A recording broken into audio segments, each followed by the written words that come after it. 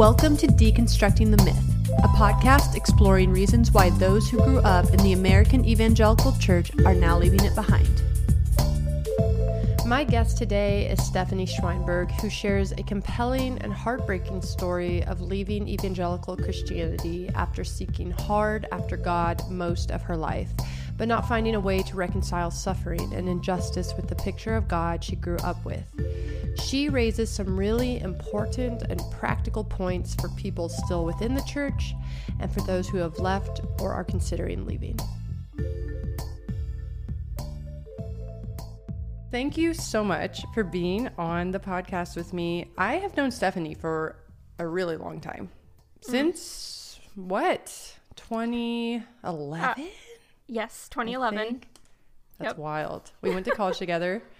We were knee-deep in evangelicalism, both at the same time and very much the same way, although, well, I shouldn't say the same way, because hearing your story, there were definitely nuances I did not even know till now. So that's going to be really interesting to unpack for sure. Yeah. But I'm really excited that you're doing this because I have seen you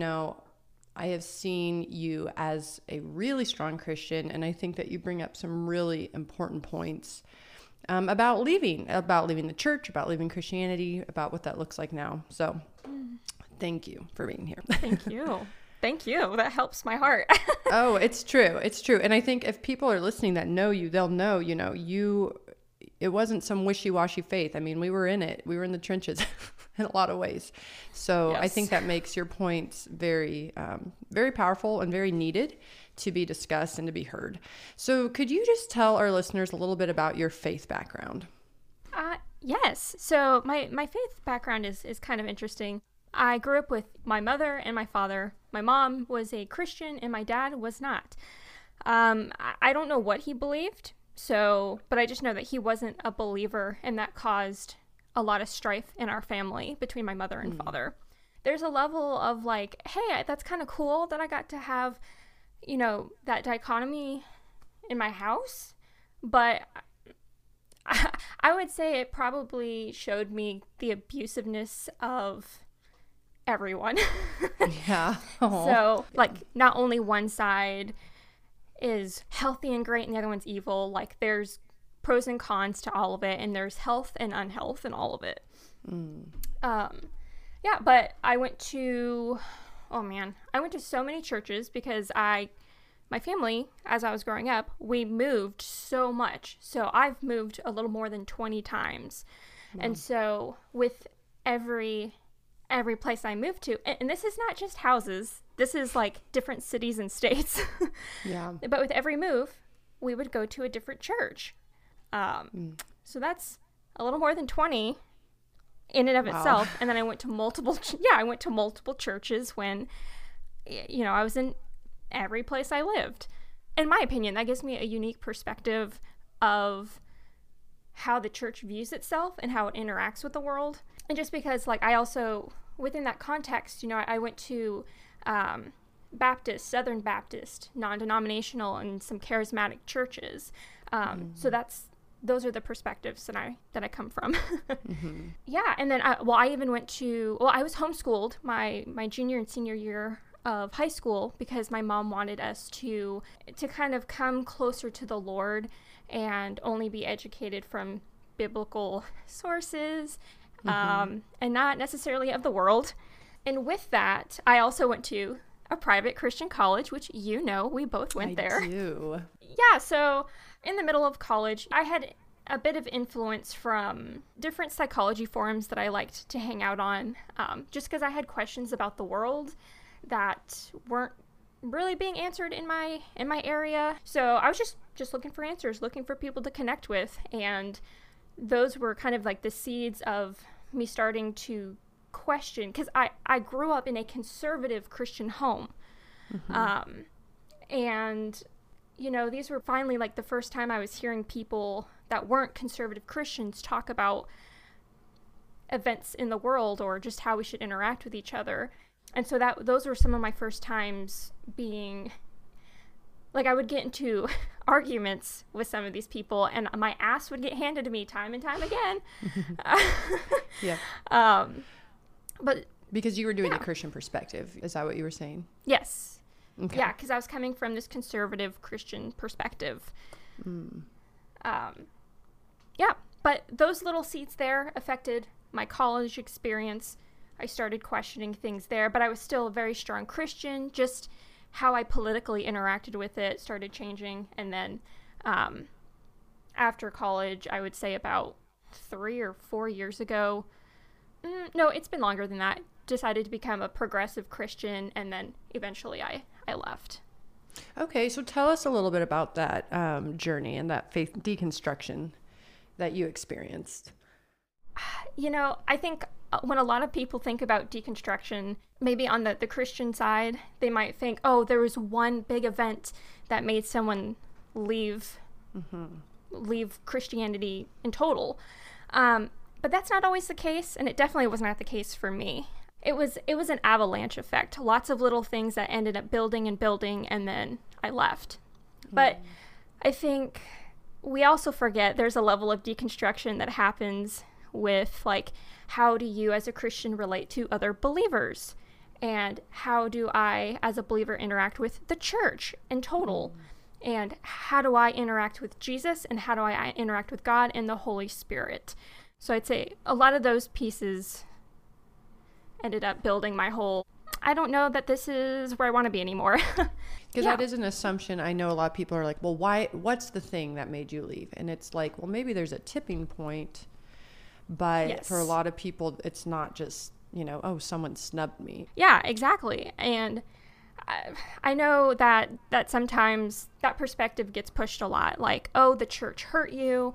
And so I think many Christians don't know how to interact with that. So they might just say, hey, I'm sorry, the church hurt you. That's not my church. My church wouldn't do that. Even just with my own journey, was I hurt by people in the church? Yes, I absolutely was. But I mean, I would say since I was 12, I was very much aware that people in the church didn't always want to hang out with me because I was always the new person. Or they just didn't know me, or I just didn't fit into their clique, and that happens with groups of people anyway. But when you are going to this place that's supposed to, it's supposed to be this safe haven, from my perspective, for other believers to come and just be their believing selves, that honestly, it built my perspective of Christians. I just remember I'd go to slumber parties, being young with the church and, being made fun of there, or just purposely ignoring me. Or I spent a lot of time alone. I never felt connected to other Christians. Yeah. I just didn't. But I always believed that God still loved me, and I am accountable to Him and Him alone. And that, I just need to chase after Him, build my relationship with Him, and that is what I need to focus on. So for me, that's what I did for the last 10, 11, 12 years. I just focused on my relationship with the Lord. And I kept coming, there were times I would cry and cry to God and just be like, why do these people keep hurting me? Why am I not good enough for them? I'd get into interactions with people who... There's this idea that I had darkness in me that got introduced when I was very, very young. Like my mother had a nightmare that when I was 2 years old that I was possessed by the devil. And that kind of affected the way she treated me. So when I heard about that and I'm seeing the way that people are treating me, you start going, oh man, like I'm apparently deeply afflicted by the demonic. Like, they're just waiting to get me. Yeah. So, didn't you say, even when we lived together, someone said kind of the same reiteration of this thing you've been told, right? Yeah. I want to clarify this because a lot of this darkness people saw in me was I like to talk out loud, like, hey, this is what I'm struggling with. This is who I am. And I wanted that connection because I wanted help. I needed help. And so I don't believe that a lot of Christians are equipped to help people who are actually needing help. So I want to at least put it in that direction. So yeah, I mean, the leader of our Bible study told my husband that he shouldn't date me because I'm an attention whore. Oh, wow. You know, I didn't hear just that because bit. I'm, oh yeah, because I was seeking help. I mean, it was pretty blunt, but I try to be really honest about the feelings I'm experiencing so I don't have to keep them hidden. But the actual situation that you're referencing, yeah, after Nathaniel and I were married, we had someone who was friends with us. We were talking about the spiritual realm and demons and angels and all that stuff. But he told me that he didn't want to spend one-on-one time with me in the past because I had so much darkness on me. That's hurtful. Yeah. And that was hard. Like, I've had traumatic experiences, and after he found out about them, you know, he was like, oh, okay, I think that's the darkness I saw on you, was the trauma that was put on you.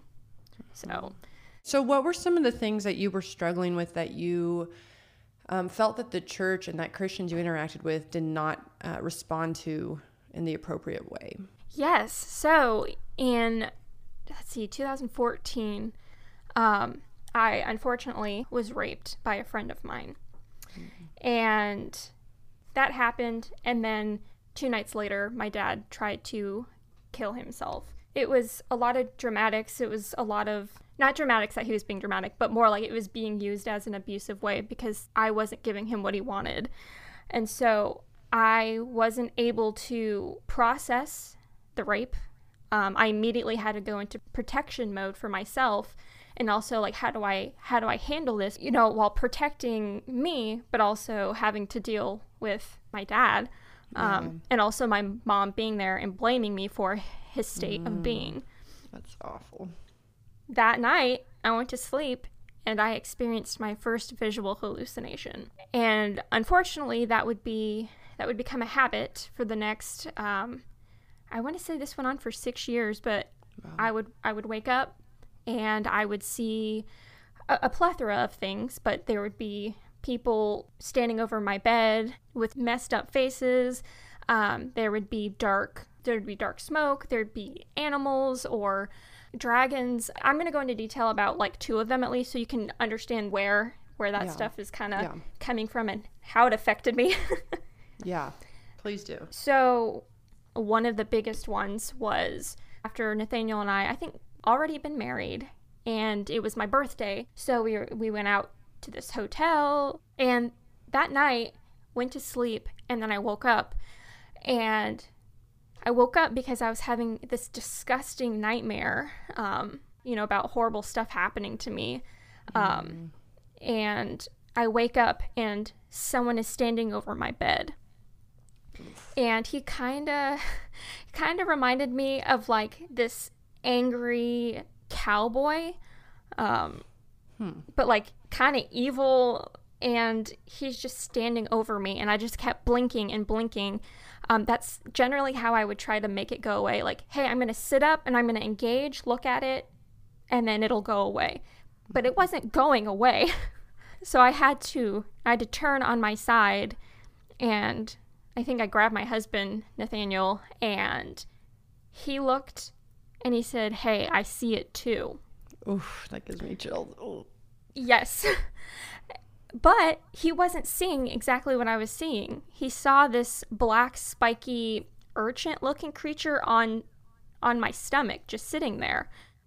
And, we got up, we started praying and all that. It didn't really, I don't know that it went away with the praying. We just kept praying and, like, trying to worship it away and all that.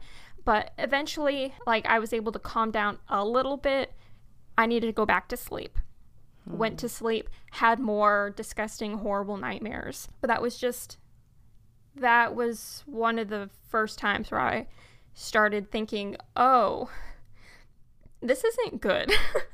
I had always been interested in psychology. Just on my own time, I would study it a lot. And so I started getting scared. At first, I was like, oh my gosh, I might have schizophrenia. It didn't make sense to me because I didn't have anyone in my family with it, but I thought, oh man, this is what it is.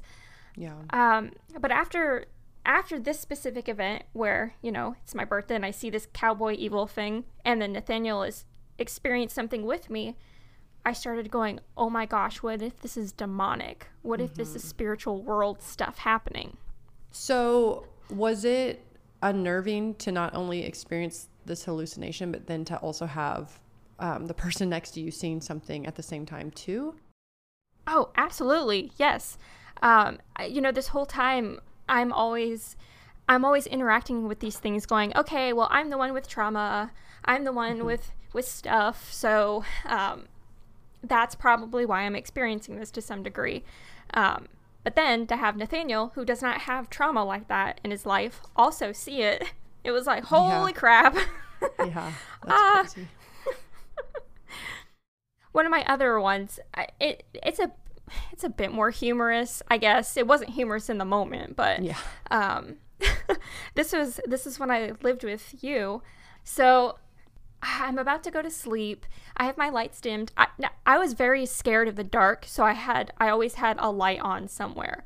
I wake up and I look up, and there's a big dragon, a big smoke dragon. And I was like, oh, okay, haha, if I'm just going to sit up and I'm going to look at it and I'm going to do my whole spiel and it will go away. However, it did not go away. This thing did a couple laps around my ceiling, and then it flew at me. And I rolled out of bed and I screamed into the hallway. And that was the first time I had anything try to attack, or at least fly at me or something. Like, nothing had ever... There'd always been a level of distance, but nope, it was trying to interact with me. Oh, so that's terrifying. So when you talk about like the Christians saying they see darkness in you, are you referring a lot to this sort of thing, like the hallucinations and the sort of things that are hard to explain? Is that what they were talking about, do you think? I think for the later part of my life, yes. Okay. Absolutely.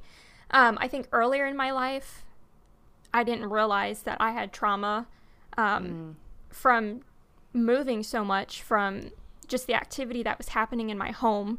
I didn't know. I'm kind of wondering if that's just, they were seeing that and just equating it to darkness or evil, which is pretty damaging. Yeah. So Christians often said that they saw darkness in you. Once you left Christianity, did you hear similar comments? What's funny is no. As the moment I started interacting with non-believers, they would tell me that they saw light in me. And so I had spent my entire life hearing that I have darkness in me, that there's things I need to fix, like I'm selfish, I'm spoiled, like whatever, just things that aren't very kind. And so I viewed myself as this dark entity who was just trying to be as godly as I could, but I was failing somehow. I got a job with non-believers, and my coworkers would say, like, you're so amazing, like you're so full of light, you bring so much goodness to our group. If any of us are struggling with something, like, you give space to talk about it. And I would talk about my own experience with the Lord. Like, it wasn't that I was just catering to the world and that was it. I was showing them, hey, this is me. But I was trying to create relationships with these people so they trusted that I actually cared about them, and they trusted that I cared about, like, where they ended up in the long run. And so there was safety there. So some Christians might say that the darkness that Christians saw in you was like sin and evil that was not addressed, while maybe this light that unbelievers saw only seems like light because they don't have Christ. How would you respond to that sort of train of thought? I don't believe that the light is for other Christians. I believe that the light is for non-believers. We get close to the Lord. We examine our own sin or whatever, and we try to work to be more like Christ. That's what I was doing. And so by doing that, his light reflected off of me, and the non-believers saw it. I was attractive to them. And I'm straightforward. At this point, I can say that it's really easy to say that something is dark if it makes you uncomfortable. Yeah. And there's a difference between darkness and just being uncomfortable with a topic. I was doing the best I could, and I was attracting the people God called me to attract. I was able to, convert people, so to speak. I brought people to the Lord through that. The second thing I would point out is Job. Job from the Bible. That was my man, okay? I found him on my quest of reading the Bible, just on my own. And I had vaguely heard about him before, like, I had heard, Job's perfect, and, Job could do no wrong, and so, God tested him, and he was perfect and great and amazing. But when I read through it, there was a whole different reality to Job's story. I found that I related to Job more than I had ever related with anyone from the Bible. Yeah. And it's fascinating because Job was perfect and upright in the eyes of God. Yeah. And for anyone who doesn't really know, Satan came to God and was like, yeah, let's test him. Let's see if he actually, will follow you. I bet if we give him enough issues, like, he'll buckle under the pressure. And God's like, no, he's not. We're going to test him. And that whole perspective I had that he was just perfect and he never complained or anything was false. Like he struggled with depression. There were times he was like, should I just die? Like, this is hard. What is going on? And, there were points where his friends would come, his friends and his wife, and they started blaming him for his own problems. They're like, well, that's unchecked sin you have. Surely you are unchecked, and this is the repercussions of your actions. You are getting the justice God deems fit for you.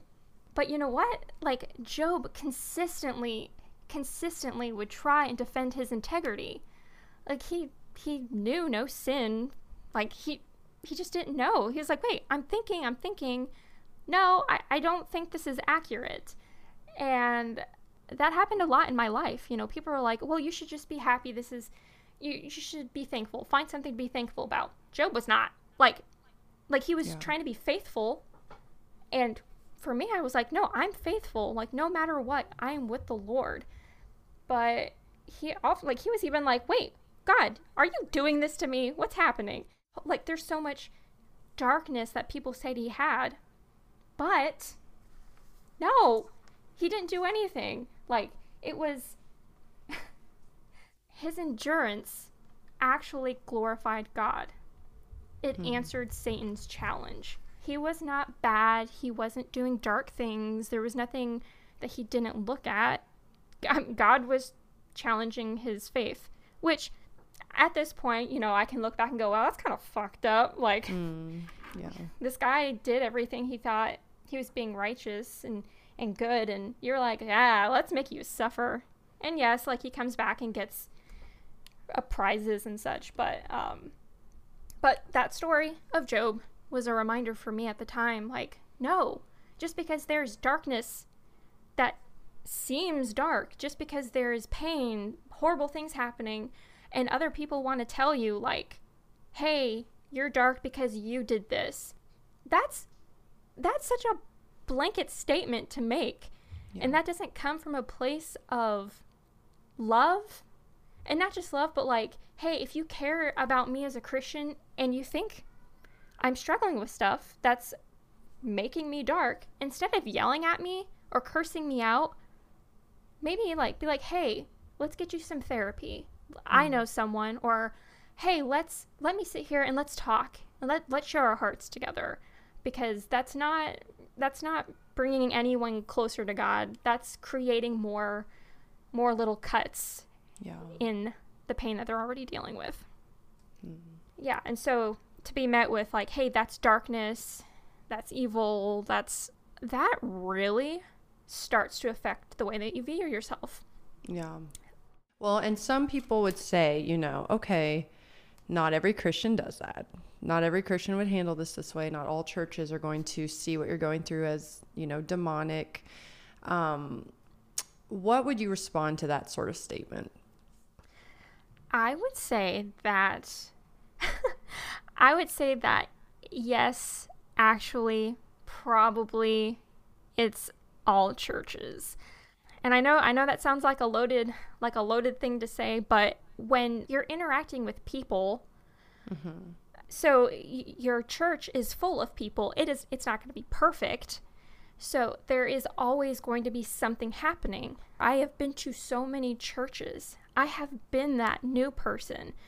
I'm supposed to go somewhere, find comfort, worship the Lord with other people. And so I've had to do this over and over and over again. So I have that unique perspective that I don't think a lot of Christians have. But I will be straight up and tell you, yes, just about all churches deal with this. Just because you don't know about it doesn't mean it's not happening. I mean, it's hard to see problematic things happening if you aren't aware that thing is problematic or that it's harmful.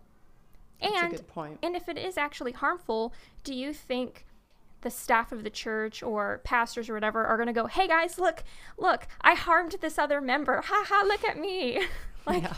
No, they're not going to try to let everyone see it. It's going to be hidden. So, and I've heard that comment. Well, like, hey, I'm sorry the church hurt you, but that's not all churches.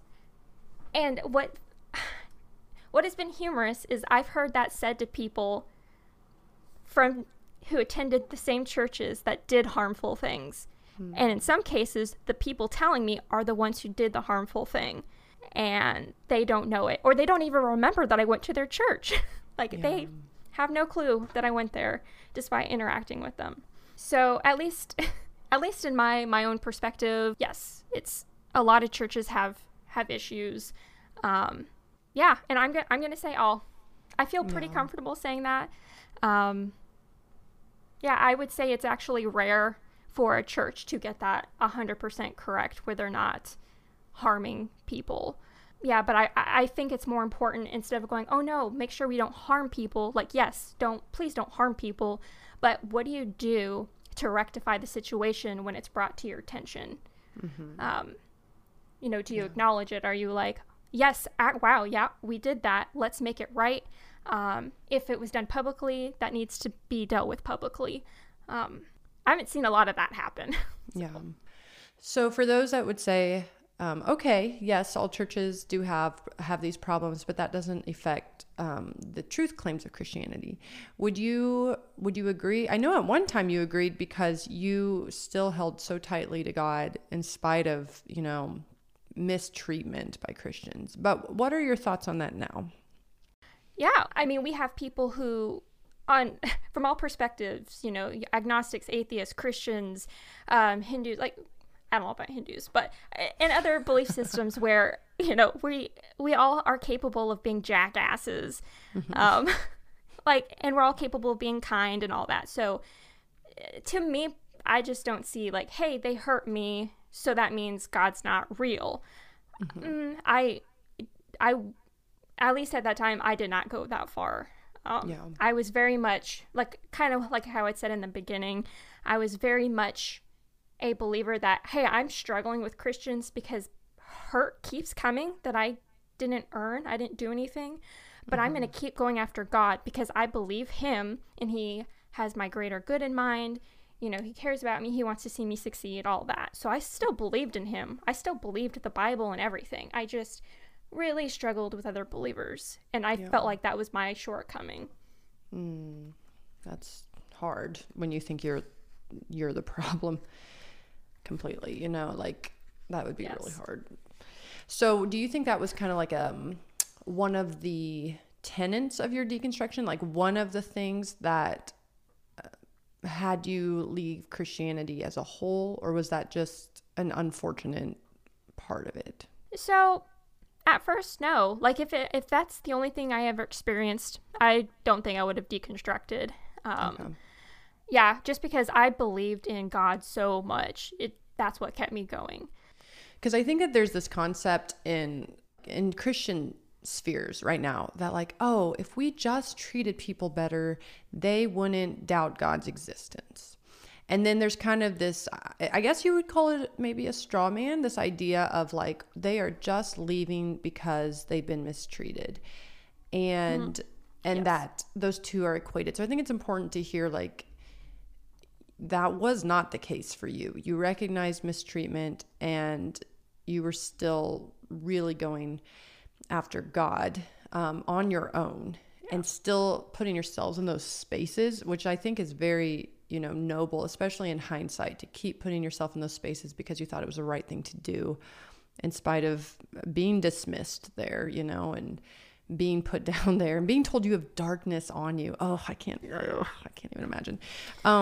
So that's just like, it gives me a chill to think about, because like, that's so demeaning of a person who is trying to get help for something they're going through.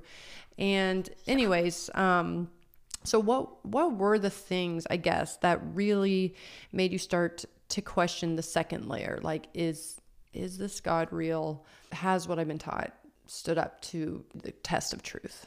Yeah. So yes, I had a lot of hurt and stuff that was happening from the church, but I still pushed on.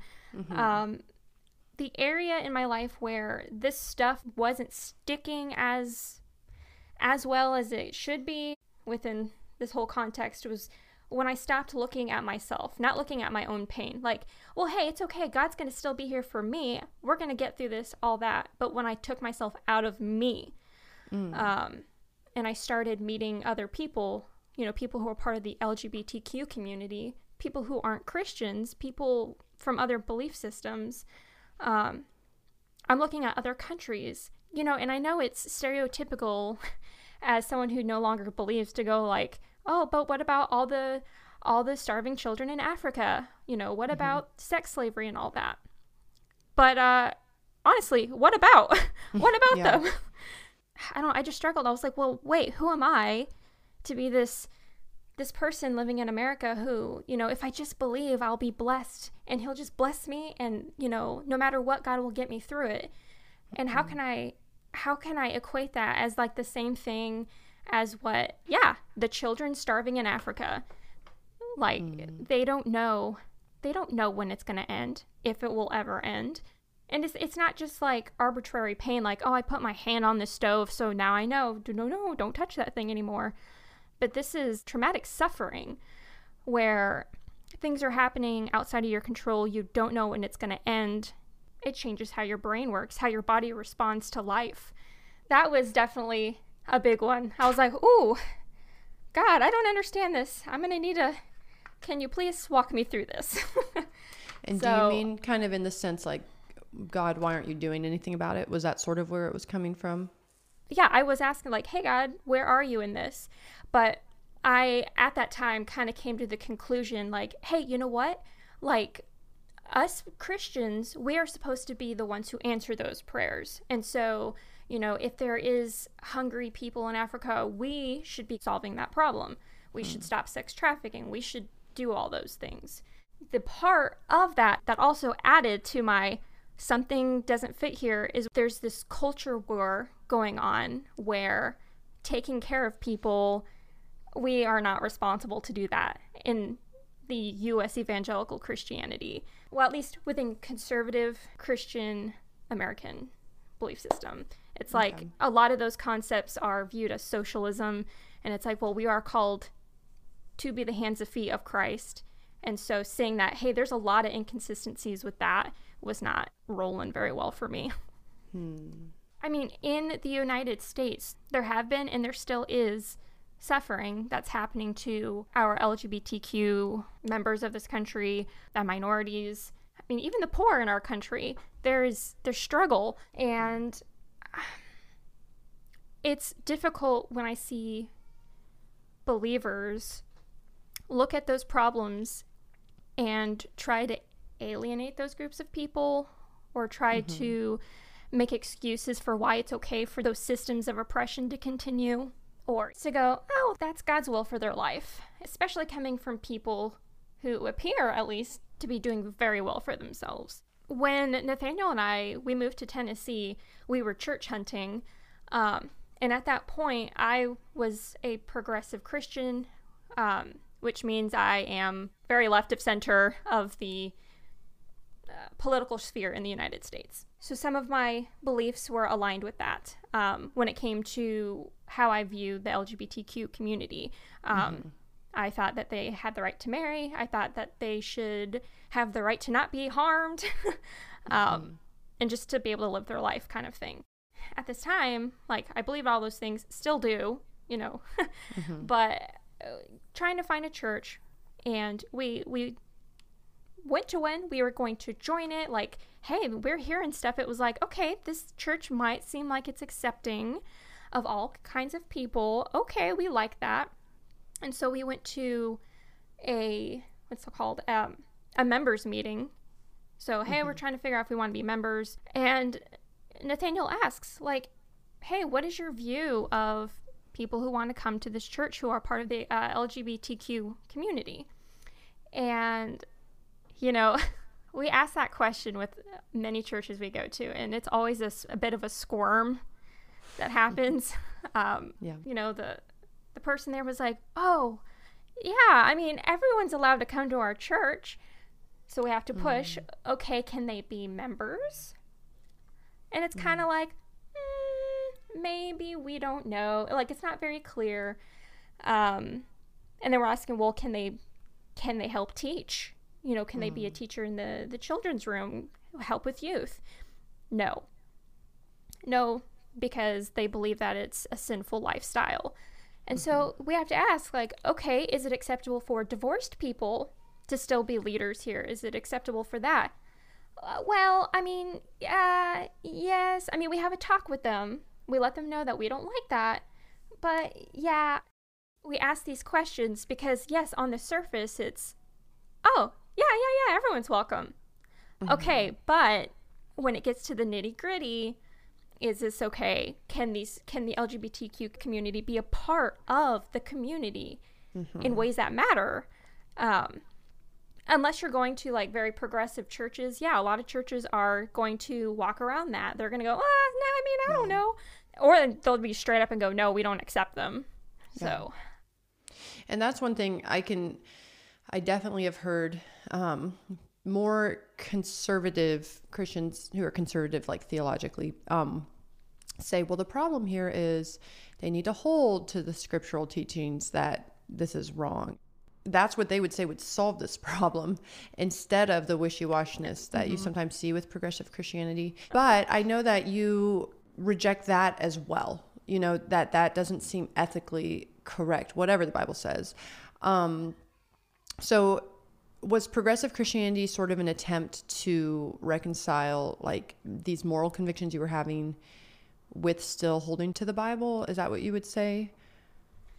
Yes, for me, at least in the area of the church I was in the past, like, more conservative, or maybe even just straight up in the middle.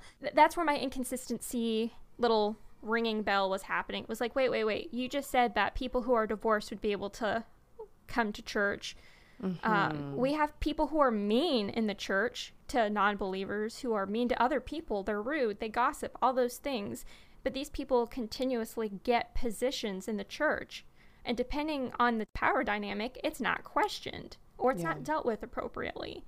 So for some reason, being gay is the biggest, most horrible sin out of all of them. It's an abomination, as they say. Yeah. So it definitely just comes across as like, hey, you're singling out one group of people when nobody in your church is perfect, and many of them are still actively living in that sinful thing, which, we're human. Like, that's gonna happen. We're not perfect. Yeah. But I also personally don't think being gay is a sin, which is why I became a progressive Christian. Okay. Can you tell us about the final, straw that broke the camel's back, like the final stages of your faith and of leaving it behind? Yes. So my very final hurrah of the party, I needed to go to a psychiatric hospital. I was struggling with suicide, and I didn't try, but I did not feel safe being alone. So I volunteered myself to go to this hospital, and this is still as a God-fearing Christian going after Jesus, all that. I still struggled with this stuff. Yeah.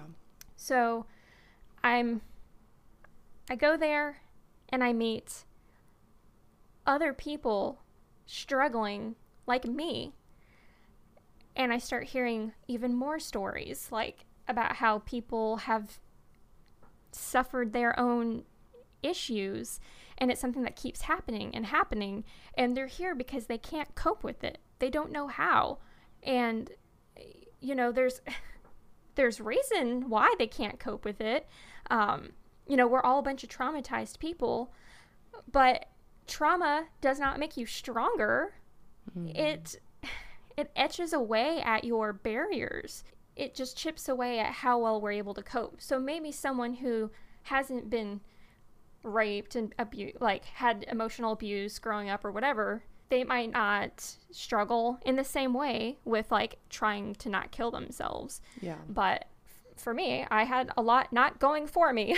Yeah. I just specifically remember sitting in this hospital talking to other people, and the question of where is God? Where is he? That comes up, and I'm the believer. Yeah. And I'm, trying to ease their hearts the best I could with the information I had, but I was also starting to not buy into God so much anymore. And then things started clicking because George Floyd was murdered in the United States. So this was, around July 2020.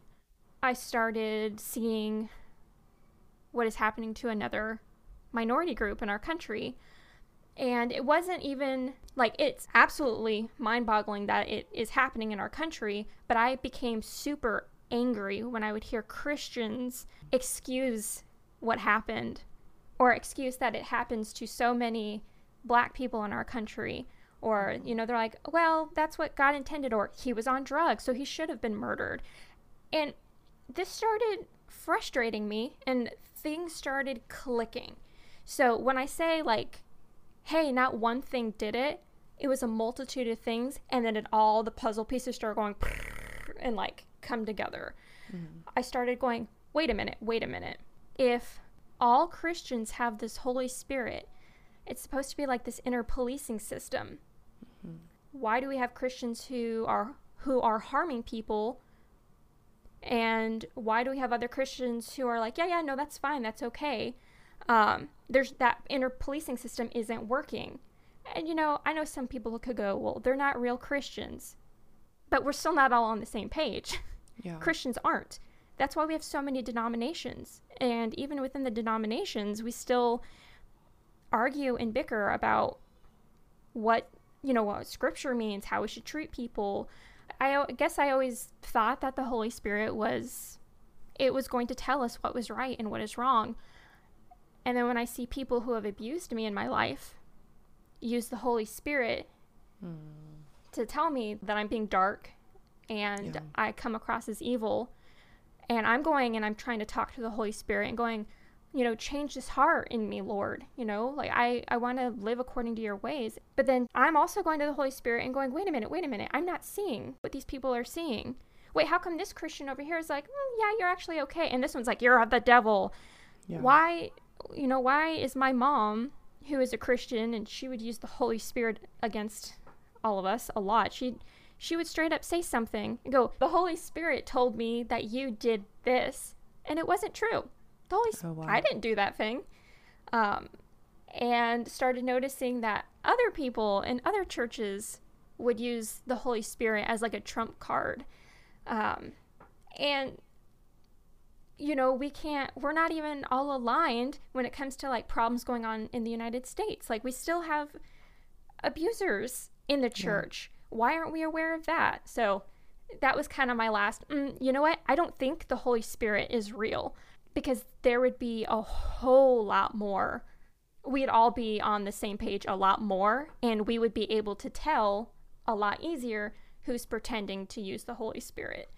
Yeah, that's a really powerful point. And I think you share a really interesting perspective with us, because a lot of the people that I've talked to, the Holy Spirit maybe wasn't kind of the emphasis in their faith. It was the Bible a lot of the time, which I think encounters similar problems because we can interpret the Bible differently. But also we are not as involved with sort of the spiritual devotional side of Christianity that you were, which I think we'll talk about that a little bit later, with prophecy, with fruits of the Spirit and things like that. That was much more of an emphasis. So you started doubting that the Holy Spirit was real and was acting when you saw the discrepancies, it sounds like, between people who are supposedly hearing from the Holy Spirit. Was there anything else that kind of was on the downward slope of your faith? Well, I think once you start going, I don't think the Holy Spirit is real, at least for me, I started questioning pastors or those who teach, like, wait, they're teaching this from the Bible and they're doing it from, the Holy Spirit gave them more information about the Bible and they're trying to teach it. You start going, okay, well, if the Holy Spirit isn't real, or maybe isn't what we've claimed it is, then I don't know that I should be necessarily trusting the perspective of my teachers just by listening to them. Because the whole, we're not all aligned. We're not on the same page. Like, I would believe, oh, hey, they're acting and, they're reading the Bible and they're interpreting that for me because they have the Holy Spirit and they know better. Well, they don't. From my perspective. So that, makes me not trust as much, or to the same degree, all these teachers. To me, I needed to hear teachers talking about the Bible. For me, I've read the whole Bible myself. That was a challenge I did. And I just always saw contradictions. And so I would look these teachers up and go, hey, how can we explain this contradiction? Or, hey, what does this mean and that mean? And so all of that just starts going, oh, wait a minute. At this point, we're all just we're acting out from what is in our brains. And that's it. Fine, but it's not as authoritative as I maybe once thought it was. So I know that at some point you just asked God, please reveal yourself to me. I'm having these questions. And can you tell us a little bit about what that experience was like? This is after I left the hospital. I ended up going to group therapy 3 times a week. I had my own therapist, and I had been doing EMDR. They had let me know that I have PTSD, post-traumatic stress disorder, from the rape that I'd went through. But I also likely had complex post-traumatic stress disorder, which is what happens when you are dealing with traumatic experiences for a long period of time. So PTSD, one event. CPTSD is a lot of things that just kind of gets normalized in your life. So dealing with all of that and then going through group therapy, all of it, I was very much face to face with all of the terrifying, horrible things that were inside of my being, my experiences that I dealt with. Yeah. It was hard. Imagine 3 times a week you have to go inside those dark places and you have to rip open the blinds for everyone in your group to see. And that's not something I never tried to hide those things. That's why I would talk about them, because I wanted light shined on them. Yeah. But you're never going to completely be aware of all the dark stuff. You're like, oh crap, this goes deeper. This goes even deeper. And so through the whole process, I just got to a point with God where I realized he had actually never been there. And, I would tell myself, oh yeah, he's always there. He's always there. And other Christians would say oh, well, God is going to turn all that you went through into good. You keep leaning into him and, PTSD will go away, or it will be dealt with. You'll get joy. And I had been crying and crying out to God since at least 12 years old. And I would sit and I'd read my Bible and I would just be with him, what I thought was him, since that age, because I wanted to know who he was. I wanted to know how I could be better. And I desperately wanted these horrific things to be changed for good. I didn't feel like I was the same level of Christian or good enough like everyone else was, and I was constantly fighting to try to be good enough. So just some of those conclusions I started dealing with, it was like, wait a minute, hold on. I had traumatic stuff happening to me as a kid, and you weren't there. And I know some people will say, like, well, he was, he was there. He was allowing it to happen, and but like for your good in the future or something like that, to that extent. And that no longer made me feel good, because I have started learning that, especially dealing with the LGBTQ and minority groups, when you see injustice happening, you need to speak up. When we see people, suffering, and you're like, wait, God, where are you? Many Christians will go, well, no, that thing is happening because God's going to change it into good. He's allowing it for your good, and it's going to be great. Life will be better to some degree. But, looking at my life, nothing had been changed for good.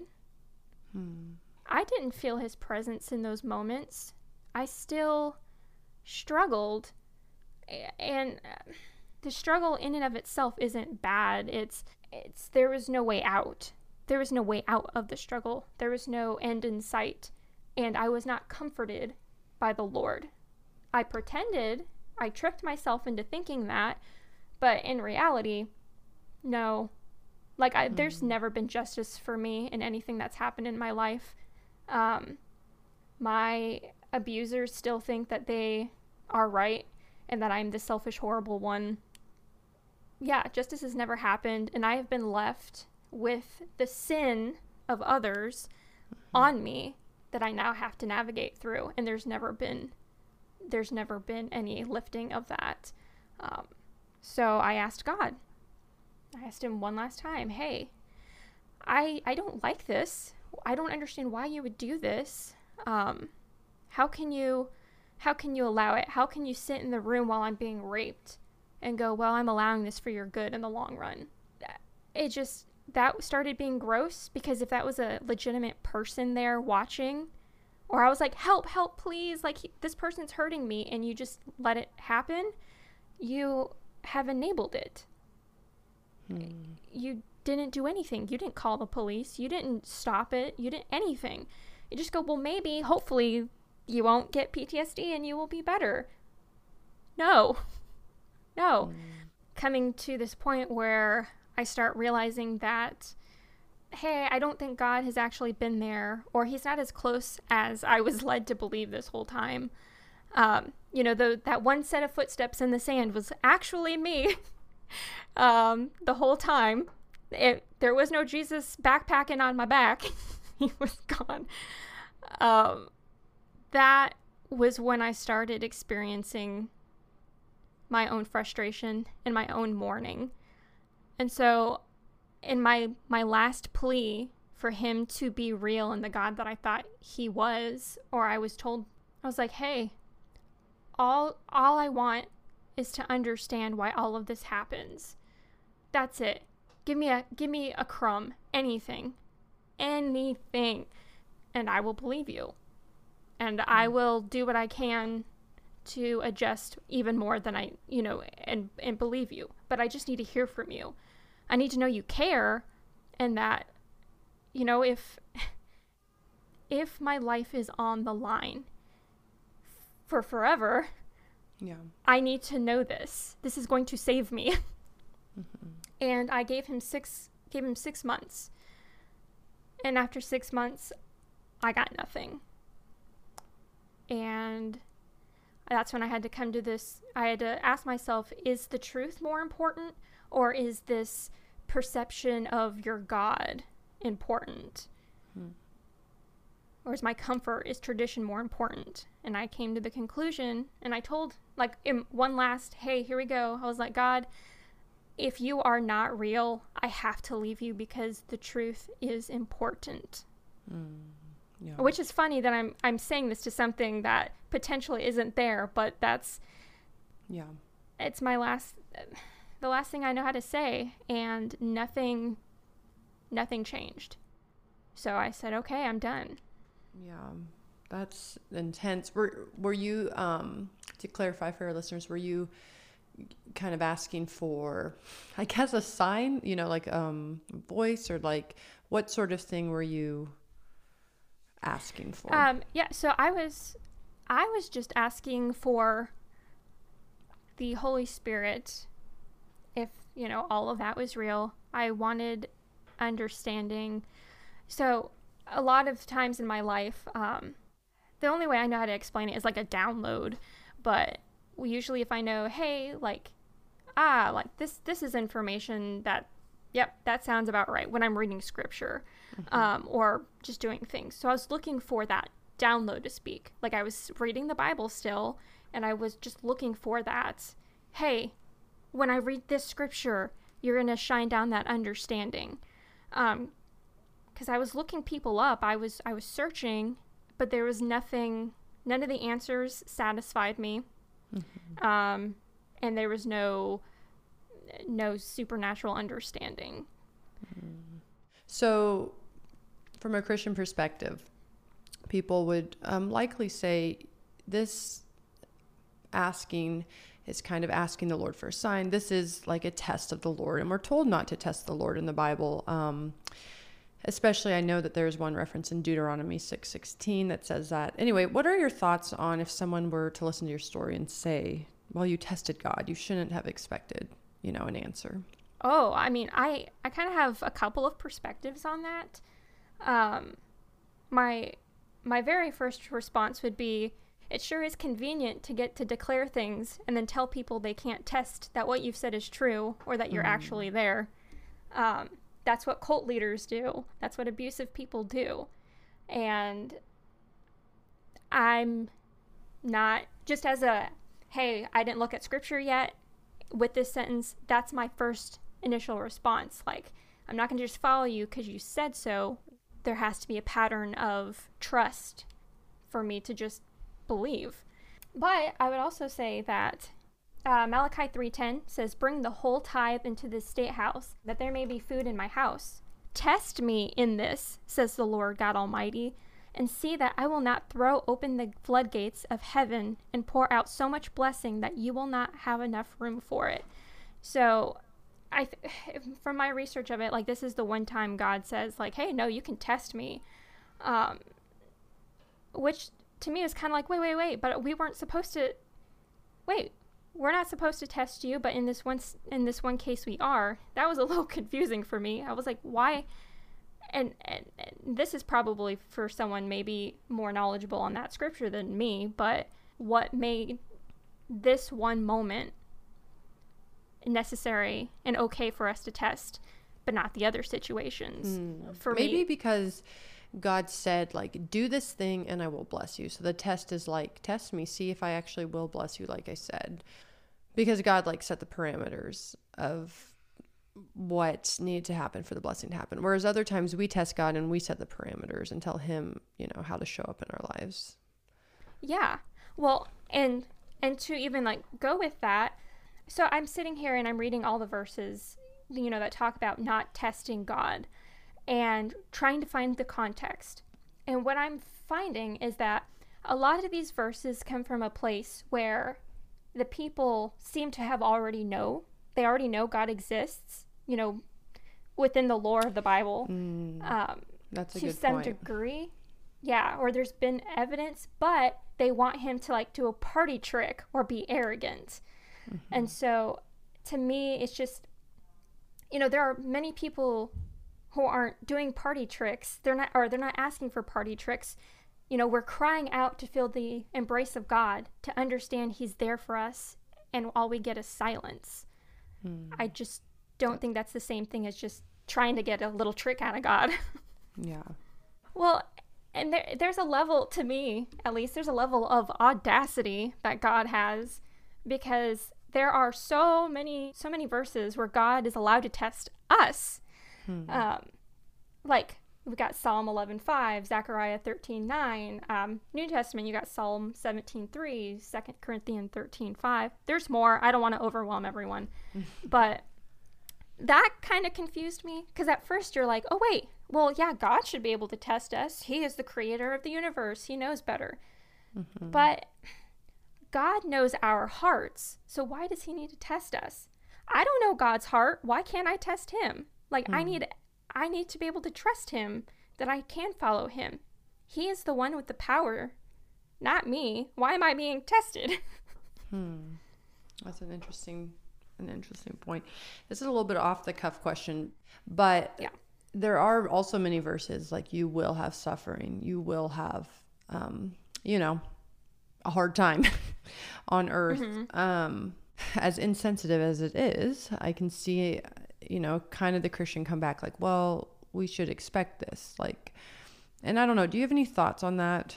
I do. From my understanding of those verses, the struggle comes from being in the world. Like, the suffering is coming from non-believers who we're interacting with. However, at least for me, my pain and suffering came from Christians. So, like, I don't think that verse is relevant or completely relevant in the same way. So, and a lot of people are harmed by the church, so I just don't think God's like, hey, you guys are going to be suffering by the hands of the church. Like, that's fine. They're representing me. Suffer. So can you tell us a little bit currently, what's your spirituality like? How would you define yourself spiritually? Yeah, so, I mean, right now I would say I'm agnostic. I think anything's possible, but not everything is likely. Is there any space for Christianity, do you think, in your future, or is that... In the beginning of my deconstruction, I think I was a bit more open. Like, I wasn't just like, no more God, ha ha ha. Like, there was a lot, like, where's my daddy? Where's my daddy? But now that I'm at this point, no, I don't see myself going back. I don't see myself going back to the evangelical church. I don't see myself going back to the evangelical perspective of who God is. No. Would you say probably the same for progressive Christianity? Because I know you were in that realm for a little bit. Yeah. I mean, even progressive Christianity, I think that they're doing a great job. Like, they're doing what they can. But I mean, I'm gonna say this for both the conservative part and the progressive part. Just when it comes to the Bible in general, I feel like cherry picking is necessary in order to believe that the Bible is true and accurate. So I'm not going to blame one side or the other one for cherry picking, but I definitely, at the end, I was like, I feel like I'm cherry picking, and I definitely feel like I was cherry picking over there. So for me, no, just because of the inconsistencies, it's just hard. It's hard to say blanket, like, this is actually how it is, because different teachers will teach different things. And I think that they're all trying to come from the right place, but no. Stephanie, thank you so much for being here and for sharing your thoughts. And I wondered if you had any final thoughts for our listeners. Yeah, I mean, this is like a comment for those who are deconstructing, or you're right on the edge of, like, you don't know if you should or not. But let me just tell you that the perception of this Christian God that we believed in, he should be bigger than your fears, bigger than your confusion, and your questioning. So you questioning to find the truth should not harm God. Yeah. So give yourself permission to go, well, no, I want to know more about you, God. I want my faith to be more secure. That's what I did. That's where the questioning came in. And unfortunately, he just did not meet that. So, well, Stephanie, thank you so much for sharing with us today. I really, really appreciate it. You're welcome. Thank you so much for inviting me and hearing my story. Yes.